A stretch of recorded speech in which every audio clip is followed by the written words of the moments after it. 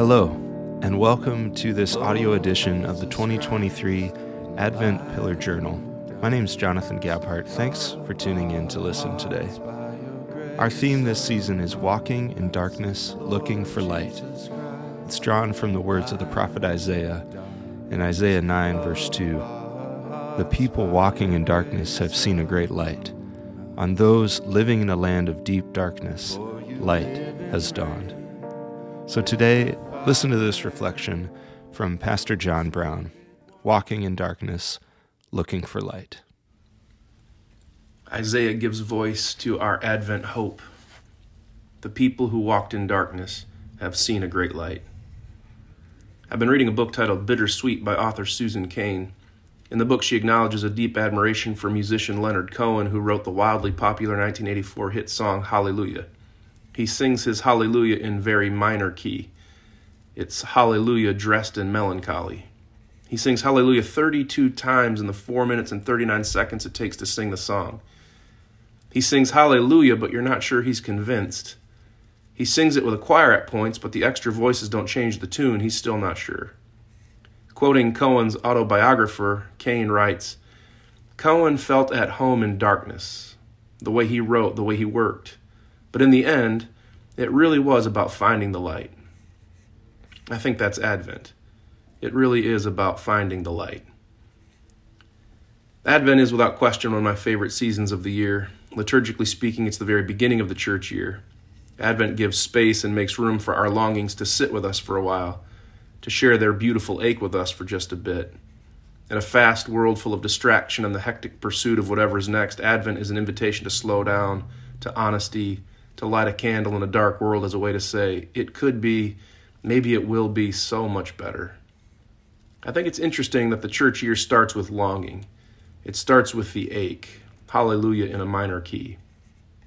The prophet Isaiah may be Advent's spokesman. The people who walked in darkness have seen a great light, Isaiah wrote. He was writing for a people in a world of pain. To be fair, their pain was in too many ways self-inflicted, but it still hurt. It was still dark, and Isaiah lights a candle of hope. The people who walked in darkness have seen a great light. I love Advent for lots of reasons. I love the candles lit on our dining room table flickering hope. I love the shadows our few candles reveal as they dance across our dining room walls, maybe pointing toward a few shadows in my own life too. I love the interplay between light and dark that Advent invites us to notice. In Cain's book, she refers to a mystical sect of Judaism known as Kabbalah Jews. She writes, Kabbalah Judaism teaches that all of creation was once a vessel filled with holy light, but it shattered, and now the shards of divinity are scattered everywhere amidst the pain and ugliness. Our task is to gather up these fragments wherever we find them.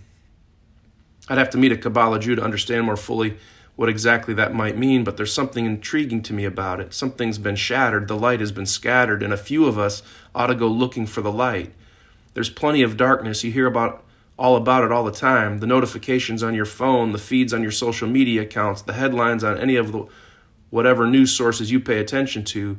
What if this Advent, rather than being consumed by the darkness, we take our cues from Isaiah, the people who walked in darkness have seen a great light. Maybe this Advent we could look for the light together. We're giving Advent 2023 a theme. We're calling it Walking in Darkness, Looking for Light. That's probably why we light candles each week in Advent, to attend to the light, to wake up to the light, to prepare a way for the light. It really is about finding the light. Our hope is that this journal will be a companion for any of you who might know what it's like to be walking in darkness, looking for light.